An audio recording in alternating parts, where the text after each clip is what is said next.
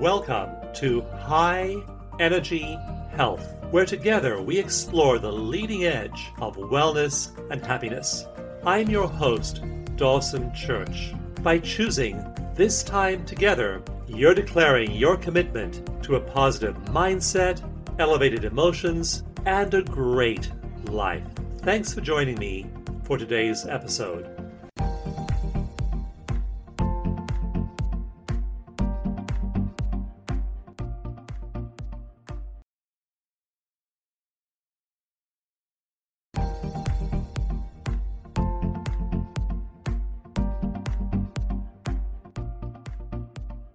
Hello and welcome. It is such a delight to have you here today.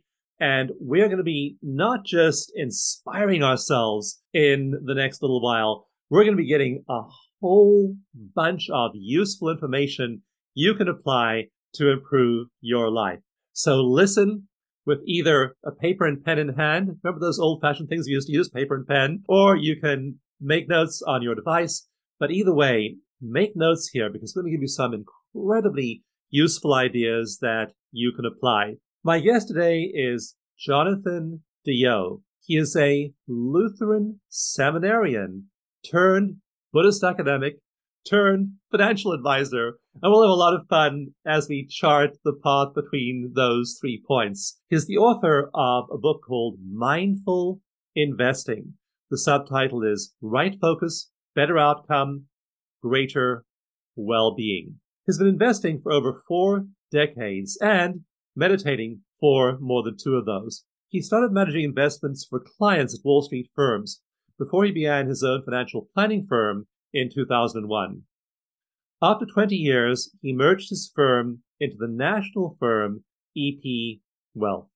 Today, he's a partner at EP Wealth, and his Mindful Money organization is focused on financial education and coaching for people who don't have access to traditional advice. His website is mindful.money. Jonathan, it is such a delight to have you here. Dawson, I'm excited to be here. So I'd love to begin by looking at your personal evolution. And many people did, of course, come to Buddhism from Christianity. And what was your personal path, why you were in seminary, and then how you moved to Eastern religions? And we'll leave money out of it for the time being, but we'll get there after a little while. Sure. I mean, I was raised Lutheran. I gave the Easter sermon. I was very, very serious in the church as a kid. I attended a few services where they were ecstatic, where there's people speaking in tongues and some stuff that my parents were upset that I was actually at that particular service. But I've been a Lutheran for a long, long, long time. The one thing that I got when my grandfather died were his sermon notes. He was a Lutheran minister for like 50 years. It was really important. I identified as Lutheran, as a Christian, and it was really important to my childhood. I actually started off in undergrad studying finance, and I got terribly bored with it. I was just really bored, decided to try a little bit of literature, studied a lot of Shakespeare, English lit, shifted very quickly to philosophy and religious studies and loved it. And a couple of professors that were very, very important in my life, they became mentors. They said, "Hey, Jonathan, you obviously like this. You should go on to grad school."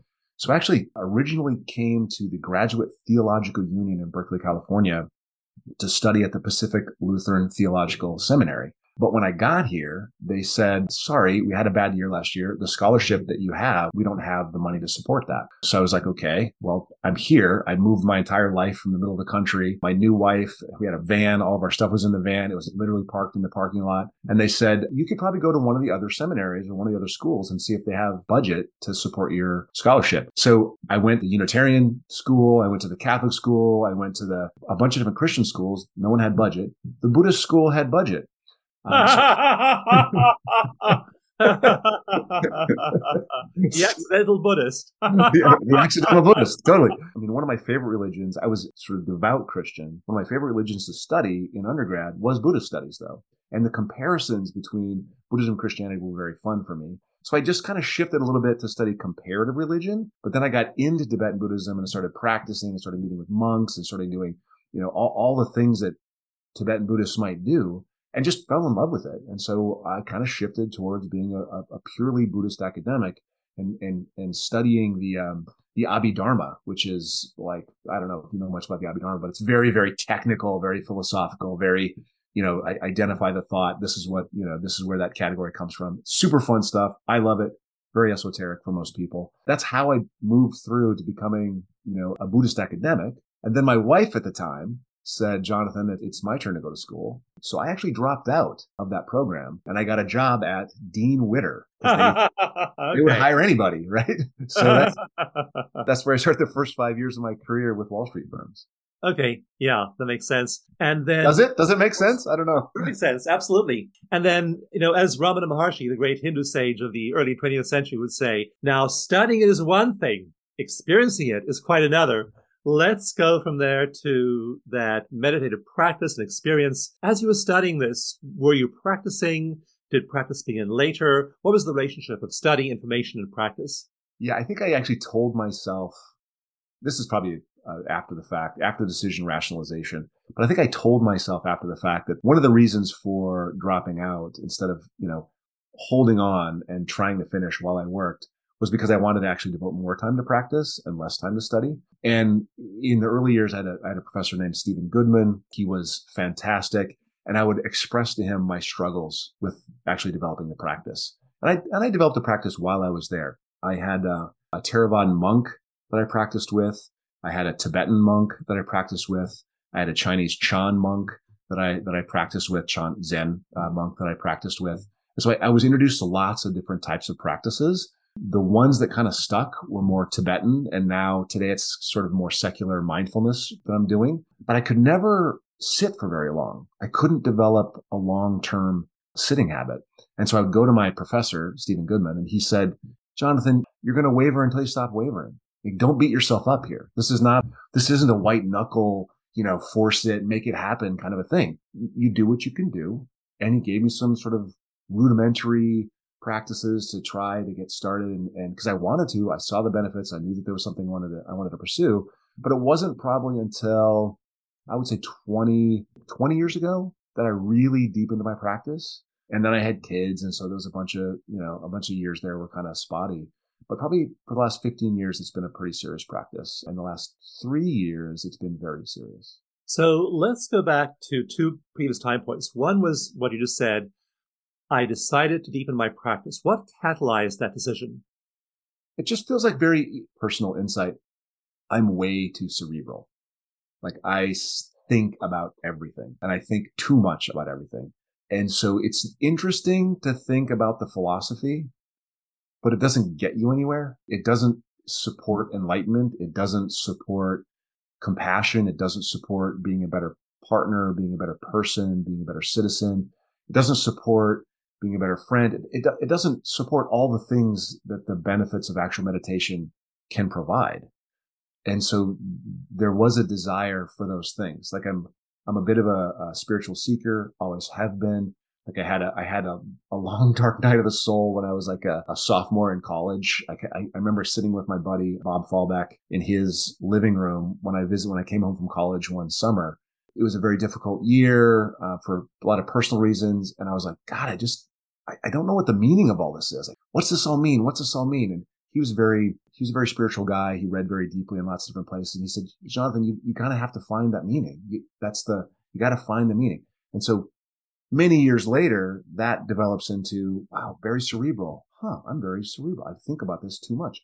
I actually need to practice. So it's kind of an awakening to the benefits of reducing the intellect, reducing up here and increasing down here. Like you need more heart, more time in sitting and more silence actually ends to just better living. Yeah, and like Patanjali in the Yoga Sutra says that just, if your mind keeps distracting you, just follow the breath. And I know being a long-term failed meditator myself that, every morning I meditate for 1 to 2 hours, but still those thoughts just pop in and you just keep return to the breath, return to the present moment, return to your object of meditation. And it's just one of those interesting things, Jonathan, having a mind. Yeah, having a mind. There you are. Yep. Nope. It's secret thoughts. I remember being in college and trying to meditate and having my mind so active. And one day I just screamed out, God, give me a lobotomy. How do you escape this merciless critic and voice in your head? So yeah, just going back over You, and over and over again. you hear it and you go back. You hear it and you go back. Yeah. So for those of you who are listening, just remember that advice. You hear it and you go back. You hear that yammering in your head. You hear that incessant, always on voice of awareness, and you just return yourself to the present moment. You return yourself to the breath. You return yourself to the object of meditation. You return yourself to the now.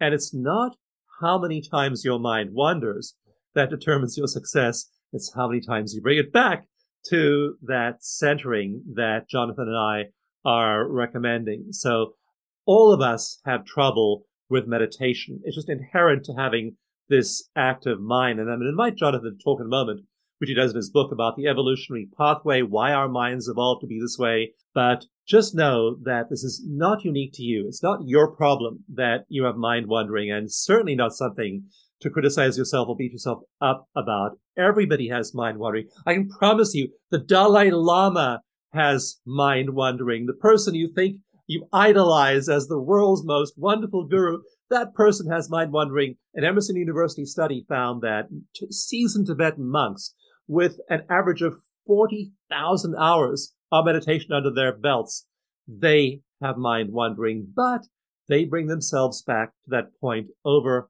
and over and over again. So I just want to make sure that you really get what Jonathan is saying there, that you just bring yourself back over and over and over. You bring yourself back to mindfulness. You do not have to be that perfectly still mind to make meditation meaningful. I like how you just point at that and point at that and point at that and point at that. I have never had, like, I have friends who've been meditating seriously for a long, long time, and they will describe to me these incredible meditation experiences that I could see why you would hold on to meditation to get that experience again. I've never had that. I've never had like a aha, like moment where I communed with God or anything. I've never had that. I have had moments of stillness where my mind quieted. And those are pretty amazing in and of themselves, but that's the point. It's not about some wow. It's not about that. It's about just being present and being okay with what is.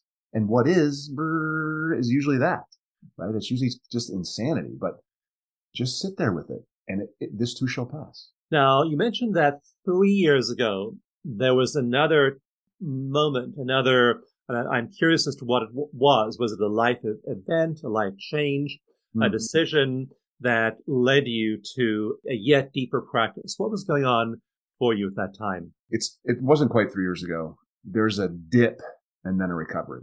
So 2.5, almost, actually it's 2.5, a little more than 2.5 years ago now. My brother died. When my brother died, my life went into a tailspin.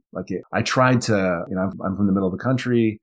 I tried to man up and power through and deal with it myself. And I learned pretty quickly that wasn't going to work. I was going to, I wouldn't have made it if I tried to do it myself. I sought help. My meditation practice fell apart. I couldn't sit down. I'd sit down and just cry.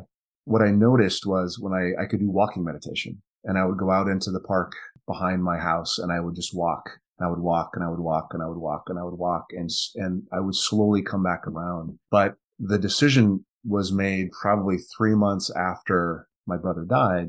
I wanted to spend more time in meditation. I wanted to spend more time in quiet. I wanted to spend more time understanding that reaction. And to that point in my life, I had never experienced trauma. I was poor when I was little, but I never really experienced trauma. I never really experienced like the world ending, like things fell apart in a way that I can't even describe. I had seen it happen to other people, and I'd seen their responses, and I've walked alongside other people as they've gone through recovery. Somebody died, a parent died, a child died.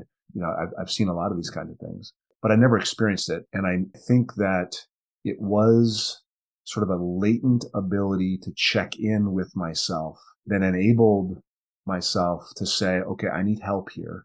I'm not going to survive this on my own.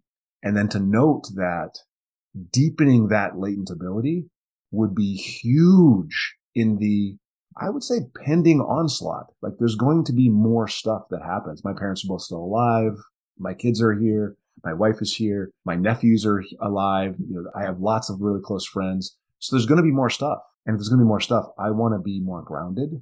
And so I decided to actually pursue becoming a mindfulness meditation teacher. And probably in the next 2-3 years, I will do more of that and less of the finance. I think there's way more value in that than there is in the finance.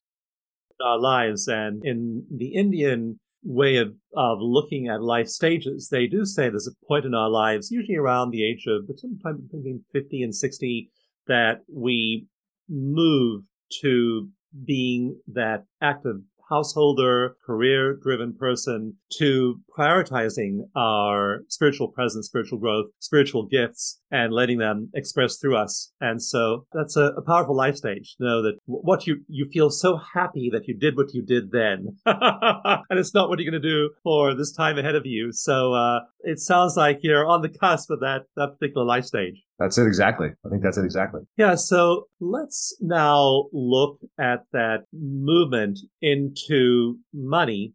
And you, of course, made that movement in your career by working for Dean Witter. And I've had several friends who actually did the same thing after college. They worked for Dean Witter as stockbrokers. So I've seen people go through that cycle. And then starting to understand, obviously, the value of money, because you mentioned that we are taught that money is this really important thing when we're growing up. And then we have to learn to actually manage it ourselves. And that's something people may feel they need a financial advisor to do. You, of course, recommend learning enough about it to be able to manage your own money. And so many people, though, have this really big divide in their minds between the money part of life. This is me, financial me. This is spiritual me. And there is no place the two of them intersect. So let's go and explore that interface of money and spirituality. How do you see that?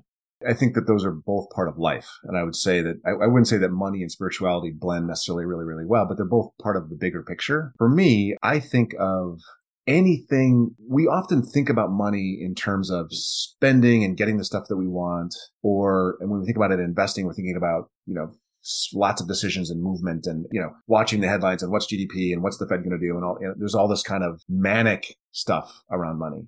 But I think at the heart of the financial conversation, done correctly, it's really about love. Money is not about piles of wealth. It's not about money. It's about what money can do for us, what it can do for our children, what it can do for our communities, what it can do for us later in life when we're not working. It's about love. Like the only reason we would save and invest is because of some kind of love. Like we're not going to, the impetus to put money aside for your children's education, it's because you love the best for your kids. The impetus to think about the donor advised funds or the charitable remainder trusts, it's because you love something in your community.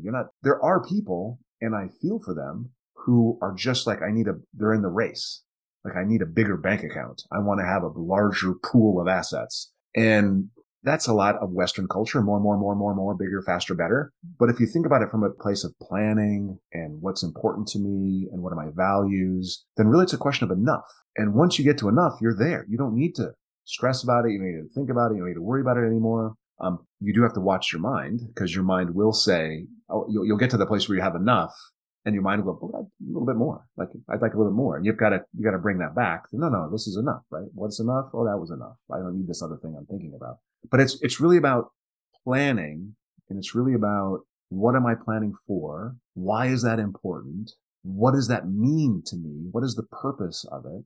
And if you put money in that space, I think it works. I think it fits better with all the other things. And when I talk about right focus and better outcome and greater well-being, it's interesting that what the academics tell us about our spending and our investing is they're very clear about how to have greater well-being in your life. It's to understand what you want to spend on. It's understanding that your authentic living is going to provide more well-being and more happiness and more satisfaction than by chasing all the stuff that everyone else thinks, tells you is important, or what you see on social media, or what your best friend does, or what your brother or sister do. You really have to go internal. What's important to me? And you pursue that and let the other stuff go. You don't have to care about the other stuff. And by doing that, wow, you've got plenty of resources to do the stuff that's important. You sort of wake up to this. Yeah, I love that concept of it being enough. And it also parallels the spiritual journey when you reach that point of surrender and acceptance of what is. And it's interesting that your desire for more at that point in the spiritual journey tends to vanish. We find this is really a big shift and somewhat disorienting for people who are goal-oriented. Like, for example, if somebody has had a objective of being the top real estate producer in their region and has, say, won the award 5 years in a row, and they've been highly goal-oriented, and now we're teaching them meditation, and they're learning about the short path to enlightenment, and we're having them practice all these spiritual tools. And now they reach a point where everything seems perfect just as it is. I'm number 3 this month. I'm number 29 this month, and I'm just as content with number 29 as I was with number 1. I am no longer pursuing number 1. So it's a very disorienting recalibration. And that happens along the spiritual path. It's one of the milestones of the spiritual path where you start to just accept everything the way it is. That complete peace of mind, regardless of what is going on in you and around you. So I love this idea that we make a certain amount of money and we meet our needs, and then that's enough. And that more is not necessarily going to be any better. Not at all. Yeah. I think this is, it's really interesting. And this goes back to how the brain works, whether it's a spiritual seeking or whether it's financial seeking, whether it's I'll be happy if I get the better job or if I get a better partner or whatever. That's all mental gymnastic. It's all the mind doing stuff because that's what the mind does. And then the question is, do you listen to that? Do you pay attention to that? Do you let that drive you? Or do you take the time and go deep inside and figure out what's important? What do you value? What do you prioritize? And then do that. And once you do that, wow, life is just a lot easier. You do have to keep reminding yourself. You got to keep coming back, but life is a lot easier. Because there are those cultural messages that you need to get bigger, faster, better. So counteracting those is what you have to focus on, because if you aren't careful, you can start to absorb those messages and then act from them. So talk about mindfulness, because you define mindfulness in a really interesting way. And I'd love to have you talk about that definition, the way you see it, the way you talk about it in your book, Mindful Investing, and how then mindfulness and the emotional regulation it brings gives us leverage over all those cultural messages and social imperatives we otherwise would be swayed by. I don't think I define it in an odd way. I think I define it in a pretty traditional way, that the mindfulness is just a non-judgmental awareness of the present moment as it's experienced through our senses and our sixth sense, our feelings and thoughts, right? And I think that that's the same mindfulness that, say, Jack Kornfield would probably talk about, or any kind of Western meditation teacher would talk about. The importance of that, and one of the most important words in that, is non-judgmental awareness. Being aware of what's happening is the first step, right? When you are initiating your meditation, you're starting out in meditation, you focus on your breath, and the point is to note when you're distracted. So you're becoming aware of the distraction. Then the next thing is to say, okay, let that distraction be. We don't have to judge it. It's not a bad distraction. It's not a bad thing. It's not a good thing. And realizing that we bring to all of the thoughts, we bring a flavor, and it's usually good or bad. Am I attracted to this or am I repellent from this? And we bring that flavor to every, if it doesn't have one of those two flavors, it's usually, I don't really know what's happening. Like it's the other issue is like, I'm not really aware of what's going underneath that. So when you apply that concept to something like your spending or your investing, once you've done the work and you've determined what's important and you know what you value and you're on that path, when you're distracted from that path, it's easy to come back to that. And I refer to, in meditation, we focus on our breath as one of our potential meditation anchors. I'm learning to actually focus on lots of different things because I'm trying to teach it, and some people don't have access to their breaths, have to have access to something else. So that's wonderful. But in finance, your plan is like your breath. You actually write out, this is the stuff that I'm supposed to do to support my long-term personal finances. And when I'm distracted, there's a boat I want to buy, there's a market collapse, whatever it is out there that might distract me from this, I return to my plan. What does my plan tell me that I should be doing? Because in the heat of the moment, we're going to fly off the handle and do something wrong. The plan is our anchor. Just like in meditation, our breath is our anchor. Interesting that you see your plan as what you come back to when you're, say, watching a financial show and there's some great new investment touted, or you get an email about some high return strategy. Yeah, having that plan is powerful because it's a benchmark. It's a yardstick you can use to bring you back there.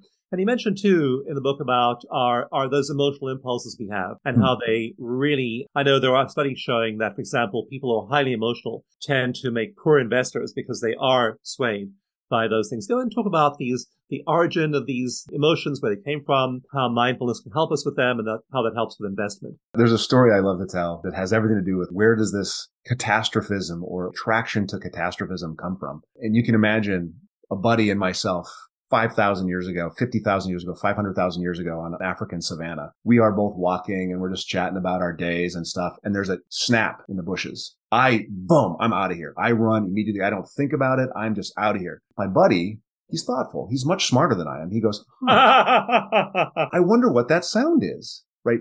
He becomes lunch.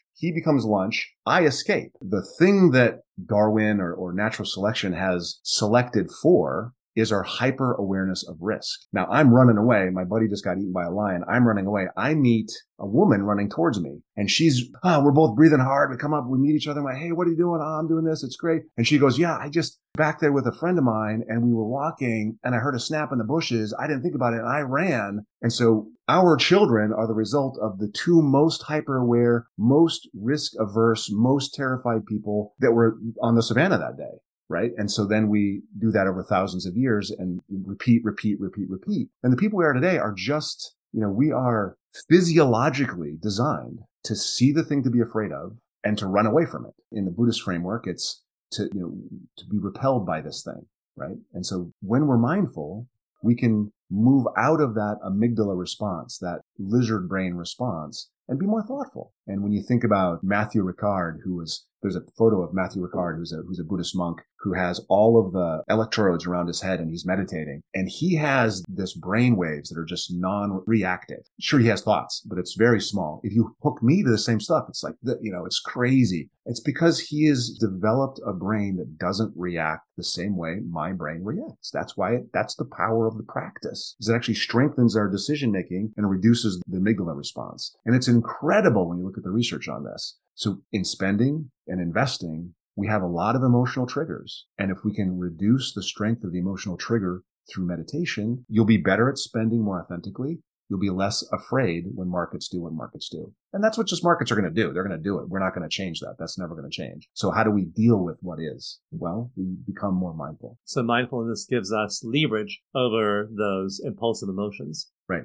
Yeah, it's interesting because the old saying about investing is that it's driven by two emotions, fear and greed. Either we're greedy or we're fearful, and that's why we do most of what we do. When we're mindful, we approach our whole financial life very, very differently from the way we otherwise would. So this is a huge leverage point over wealth and wealth building and investing. And so it's interesting that learning to moderate those emotions, which originally was developed by Tibetans and by Buddhists and by monks and by the Desert Fathers and Christianity and all these great mystics, that they developed emotion regulation. And so they had no context of money for doing that. It wasn't like they were developing emotional regulation to invest in the stock market of Babylon or ancient Tibet, because there was no such thing, but they were using that emotion regulation. They were developing that emotion regulation. And we now, as we become mindful, as we develop that ability to tame the amygdala and tame all of those impulses, those physiological biases that can lead us into fear and greed, are able then to apply the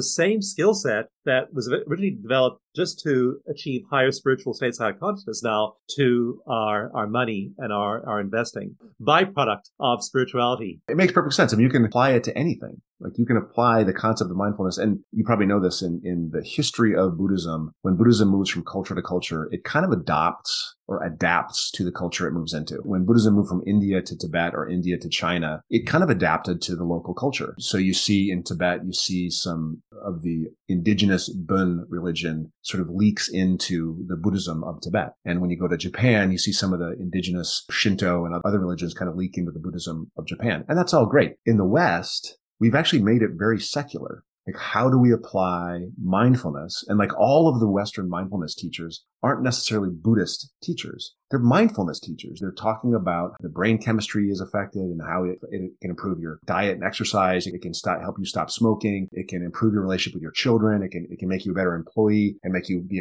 a better boss. It can help you with your money. It can help you with pretty much every element of your life. So I'm just sort of chronicling the benefit in your money.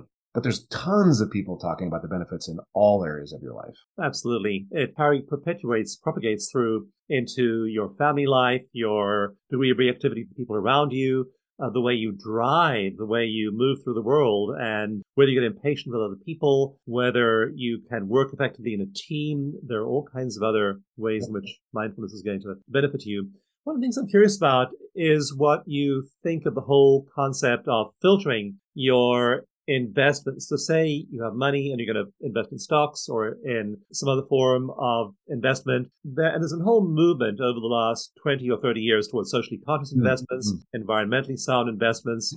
What's your take on that whole movement of society generally and fund managers, especially to those types of investments? So first of all, in the back of the book, there are lists of potential portfolio pieces, like things that people can invest in, the actual ticker symbols and things. And I include socially responsible ESG tools in that list. I actually think that it doesn't matter. It matters for the world if people choose to be more conscious with their investing. But in terms of the process of investing, the emotional reaction to your investments, it doesn't matter how you're invested. You're going to have, however you build your portfolios, however you decide to build up your trading system, you're going to have emotional responses. And if you are going to be a trader, you have to have a much tighter grip on your emotional responses to do that. You're signing up to make a lot more decisions than what I would recommend a normal person to do. If you're following the advice in the book and you're literally buying a basket of global equities with a single holding rather than, 27 or 15 or 12 different holdings, then you don't need to make as many decisions. You don't need to make as many choices. And so your reactions will be lessened. So you'll make fewer mistakes. Now you can choose from those categories, from those lists. You can say, I'm going to choose one that is just going to invest in everything. You can choose one that says, I'm going to invest in everything, but I'm going to have a focus on sustainability. And that's fine. I don't think that anyone can make a really good argument that says I'm going to have better returns or worse returns, because no one can see the future. Like, you can't make that argument for any portfolio, much less one that's responsible versus one that's not. I don't know if small cap is going to outperform large cap. I don't know if international is going to outperform domestic. I don't know if growth is going to outperform value. I don't know if oil is going to outperform not oil. No one can predict that. That's impossible. Those are facts about the future that don't exist. So you're left with your values. If it's important to you to invest that way, just invest that way. Over 20, 30, 40 years, it's not going to make a difference. It'll move the needle a little bit either way. You won't be able to predict which way, but you're investing with your values. If that's going to help you stay invested, fantastic. Do that. I don't think it's going to change your emotional response, though. The thing that we're working on with mindful investing is the emotional response. It's the excitement at the new shiny thing and the terror at whatever the catastrophe of the day is. And there's plenty of that reporting to go around. So when I read the financial news, either the excitement or the terror is... I've actually spent the last 4 weeks in our newsletter, which, by the way, everyone should subscribe to the newsletter. But I've spent the last 4 weeks chronicling the gathering darkness, talking about what are those things out there that everyone's talking about right now that we should be terrified of. And there are many. But I think last week I wrote about what was happening in 1970. And no one remembers the last period of the gathering darkness, much less a period that was 50 years ago. But we have to realize that our brains intentionally eject bad memories. Like, we don't remember the negative stuff long term because we couldn't go about our day if we did. We automatically, our brains slowly filter out a lot of the negativity. But we go from period of uncertainty to period of uncertainty to period of uncertainty to period of uncertainty, and we just repeat that over time. And so if we have an adult memory and we can think about, wow, in 1970, 1970 was awful. It was horrific. Like, there was, you might remember Kent State, like the National Guard, children themselves, fired upon children at Kent State, killed students. because of political division, right? Because of like, that was nuts. And we look at today and go, oh, it's so bad today, but it's because we forgot. In 1970, another thing that happened was we went off the gold standard. It's kind of like going off gravity. It's like deciding that we're going to change the entire structure of how the world operates financially. And no one knew what was going to happen next, but we did it. I mean, so is today worse than that? I don't know. There's like reasons to be horrified. There's reasons to be horrified today. Guess what else happened in 1970? This is really important. I hope everyone understands this.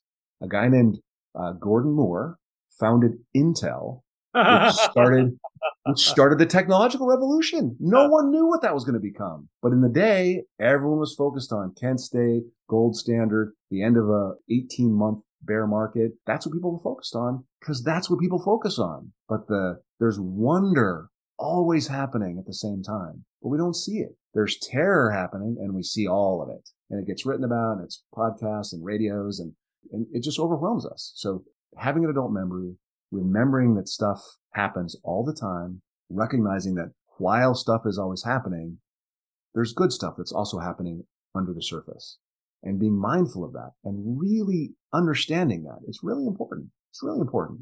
I was reading a recent Gallup poll where they looked at global happiness and global well-being, global thriving, and it is so striking, Jonathan, that so here are people being polled. They live in exactly the same world. They're all on planet Earth. They're all here at the same time. They're all reading the same news and being exposed to the same kinds of informational inputs. And what that Gallup poll, most recent ones, are showing is that some people are absolutely thriving. About 20% of people in the world are thriving. Now, again, there are 20 times the number of meditators today that there were in 1980. In the last 40 plus years, the number of meditators in countries that track these things, OECD countries, has gone up 20-fold. Not 20%, 20-fold. There are 20 meditators for every one meditator in 1980. And so all of these people who are taking care of their stress, who are taking care of their diet, their life, their lifestyle, their mental health, their physical health, they are thriving as never before, that top 20%. The bottom 20% are miserable. One of the things that Gallup poll found that in certain countries, like in India, that over 20% of adults asked to rate their lives on a scale of 0 through 10, with 0 being the worst possible life I could have, 10 being the best possible life. 20% of Indian adults rated themselves as 0. In other words, my life can get no worse. So a big chunk of people globally is that they perceive themselves in the same world as these people are thriving in, perceive themselves to be at 0 or 1 or 2. So it's astonishing the kind of leverage that consciousness has over our well-being, that we, of course, material support is part of it. But even in developed countries where people are relatively affluent, we still find this big divide between that top group who are just thriving and that bottom group who are living in despair. And it's just striking to see this disparity that we have now. It's a bigger disparity than it's ever had before in these polls as far back as we can read human mood and national moods. So it really is what you pay attention to. Are you going to focus on all of those disasters and think that the most recent disasters are the big new threat, or will you put it in perspective by, say, looking at 1970? Realizing that that's just one of the biases of the brain as to what's happened most recently. So you mentioned the recency bias, which is one of the biases that shapes our perception. We tend to put more stock in, more store by things that happened recently over things that happened in 1970 or before. What are some of the other biases that can sabotage our investing? Oh, I think there's like 3 or 4 that are really big. One of the biggest ones is confirmation bias, right? It's the idea that our brain automatically filters things out that we disagree with. Like we'll receive information and we'll look at that information. And if that information agrees with our previously held beliefs, we'll go, okay, we'll let that information in. And this is not our thoughtful brain. This is our amygdala. This is our lizard brain saying, oh, I see this information. Do I let it in? The flip side of that is I see some information that actually causes me to question my beliefs. And then what ends up happening is my brain goes, no. We're going to demote the value of that in our reception of that information. And so confirmation bias ends up being something that I think, especially in the West, it creates this huge division. I think confirmation bias is one of the reasons we are so politically polarized. It's one of the reasons we see a lot of, it doesn't create the inequality, but it enhances the disgust around the inequality, right? It confirms everyone's bias about what that inequality means. And that I think is problematic. So confirmation bias is huge. There's another one that I'm trying to think of the actual word for it, but I'll tell a story about it because I can't think of the word. You'll probably go, oh yeah, that's this.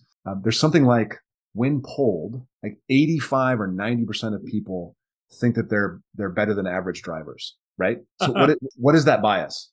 What is that bias? But I've read about that same phenomenon, that people's self-perception and where they rank themselves, if they're asked to rank themselves as well on their IQ, they tend to place themselves in the upper percentiles. And I think there's a related bias that's called the Dunning-Kruger effect. It's like the less you know, the more intensely you hold your belief. The less actual knowledge you have about a topic, if you have an opinion on that topic, the more tightly you hold that opinion. Whereas if you know a lot more, if you're very wise and intelligent, you know a lot, you actually hold your opinions a little bit more loosely, which is probably a better way to hold your opinions. Yeah. And of course, you need that curiosity, that open-mindedness, and that ability to explore when you're investing rather than getting all invested in your own opinions. That's right, for sure. Yeah. And so how do these play out in the kinds of ways you recommend we invest? What you're recommending is that we use indexes. We don't give ourselves all the cognitive work of figuring out a whole bunch of individual investments, that there are indexes that over time you're saying are going to require a lot less decision making and open up more space in our lives. What are some of the other approaches you recommend? So there's two core really important messages that I'm trying to get across. The first is, all quality, important investing is about owning. And so there's two investments. There's really, all investments fall into two categories. Either you own a thing or you lend to a thing, right? So there's equity ownership, there's bonds, fixed income, lending, right? Those two things. Every investment is some function of those two things. Real estate, you either own or you lend. You either own Bitcoin or you cannot own Bitcoin. You can't really lend to Bitcoin at this point. But equities versus lending. And so I personally favor ownership 99% of the time. So for me, I'm okay with a 50% decline in my portfolio. I'm fine with that. I know it recovers. I'm not worried about it. For someone that's not there, that doesn't have that same faith and belief in the system, they probably don't want to have 100% equities. They need to have some kind of a lesser percentage in equities. So the first hurdle to get over is the importance of owning equities, of being an owner. Yes, it increases volatility. Yes, it increases the potential short-term decline of a portfolio. For sure, it does that. But when you look over long periods of time, it actually does the thing that fixed income does not do. And that means it overcomes inflation. The battle that we're really fighting when we're investing is not with volatility. It's with inflation. It's with the constant decline in the value of our currency units. $10 bill today buys $10 worth of goods. 20 years from now, it buys $3 worth of goods. So how do I protect myself from that decline? Equities do it. The dividends on equities increase at 2 to 3 times the rate of inflation. There isn't another tool that does that. Bonds don't do it. Cash doesn't do it. CDs don't do it. They feel a lot safer in the short run. They aren't safer in the long run. History being what it is, the facts tell us that equities are a better long-term investment. So emphasize that. So that's first thing, equities over fixed income. Second thing, keep it ultra simple. There is a graphic in the back among the appendices in the book. And on the very left side, I start with the global equity portfolio. And then we move one column to the right and we separate the global equity portfolio. This is everything. Large companies, small companies, medium-sized companies, growth companies, value companies, companies from China, companies from India, companies from Europe, companies from the United States in a single holding. Move one column to the right, we separate that into international, emerging, and US. So now you have 3 holdings that do the same thing. You move one column more to the right, you've got international growth and value, domestic growth and value, emerging growth and value. You have 6 holdings that are exact same thing. So that you can move to the 4th column, you can move to the 5th column where you're buying individual equities, or you can stay over on the left column and just buy one thing that balances it for you, rebalances it for you, takes care of that decision for you. You don't have to think about that. The further to the left you go, the better off, the more well-being you're going to have. The problem that people immediately ask, the question people immediately, well, Jonathan, won't my returns be less? We can't know that. We can't know what we should overweight next. Nobody has any facts about the future. A lot of people think that maybe, Microsoft is going to be a better holding than Apple. A lot of people will say Bitcoin is where you should buy, not gold. Maybe you should buy international, not domestic. But the research tells us the longer you make that decision, the longer you attempt to decide this versus that, this versus that, this versus that, the more years you spend doing that, the lower the probability you're successful. So the more time you spend deciding this versus that, the higher the probability you underperform the person that just stayed in the left-hand column. The recommendation is focus on equities and then just buy a global, all equity, all cap, growth value portfolio. Don't separate it out. Just keep it really simple. And by doing that, you're going to end up with very similar returns, maybe a little bit ahead, maybe a little bit behind. That doesn't matter at all in the big picture. You're going to keep your life simple. Because you keep your life simple, you're going to have more time. You're going to be able to spend that time in places that matter to you. And you're going to have very similar outcomes. So more time for life, very similar outcomes. It's a better way to do it in my book. Powerful. And then the mind share you save, you can use for things that really count. And that might be family. It might be spiritual practice. It might be self-development. It might be hobbies. It might be community. It might be volunteering. But I think of everything in terms of mind share and attention. Like if I put mind share on this, that means I don't have mind share for that. And what is it you most want to spend your capital of consciousness on? Yeah. Your mental resources. I mean, that is, yeah. We used to talk about how time is the only non-renewable resource. It's not just time. It's your capacity to be aware and pay attention is limited. Like we only have so much oomph up there and we should spend it the best ways we can to better our lives. Well-being, not more.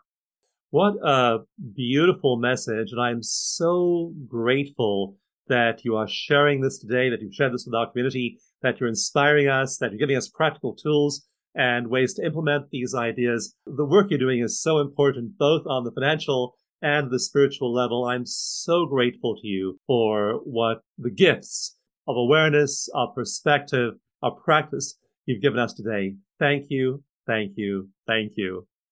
Thank you, Dawson. I much appreciate being here. What a joy. And again, just go and apply these things in your life. They can make an enormous difference. So until we get back together again, we are going to go and make our notes, look at them, implement the things we know we can do, and know that as we practice these things, as we apply them in our lives, they can make all the difference. Thanks again, and I will see you soon.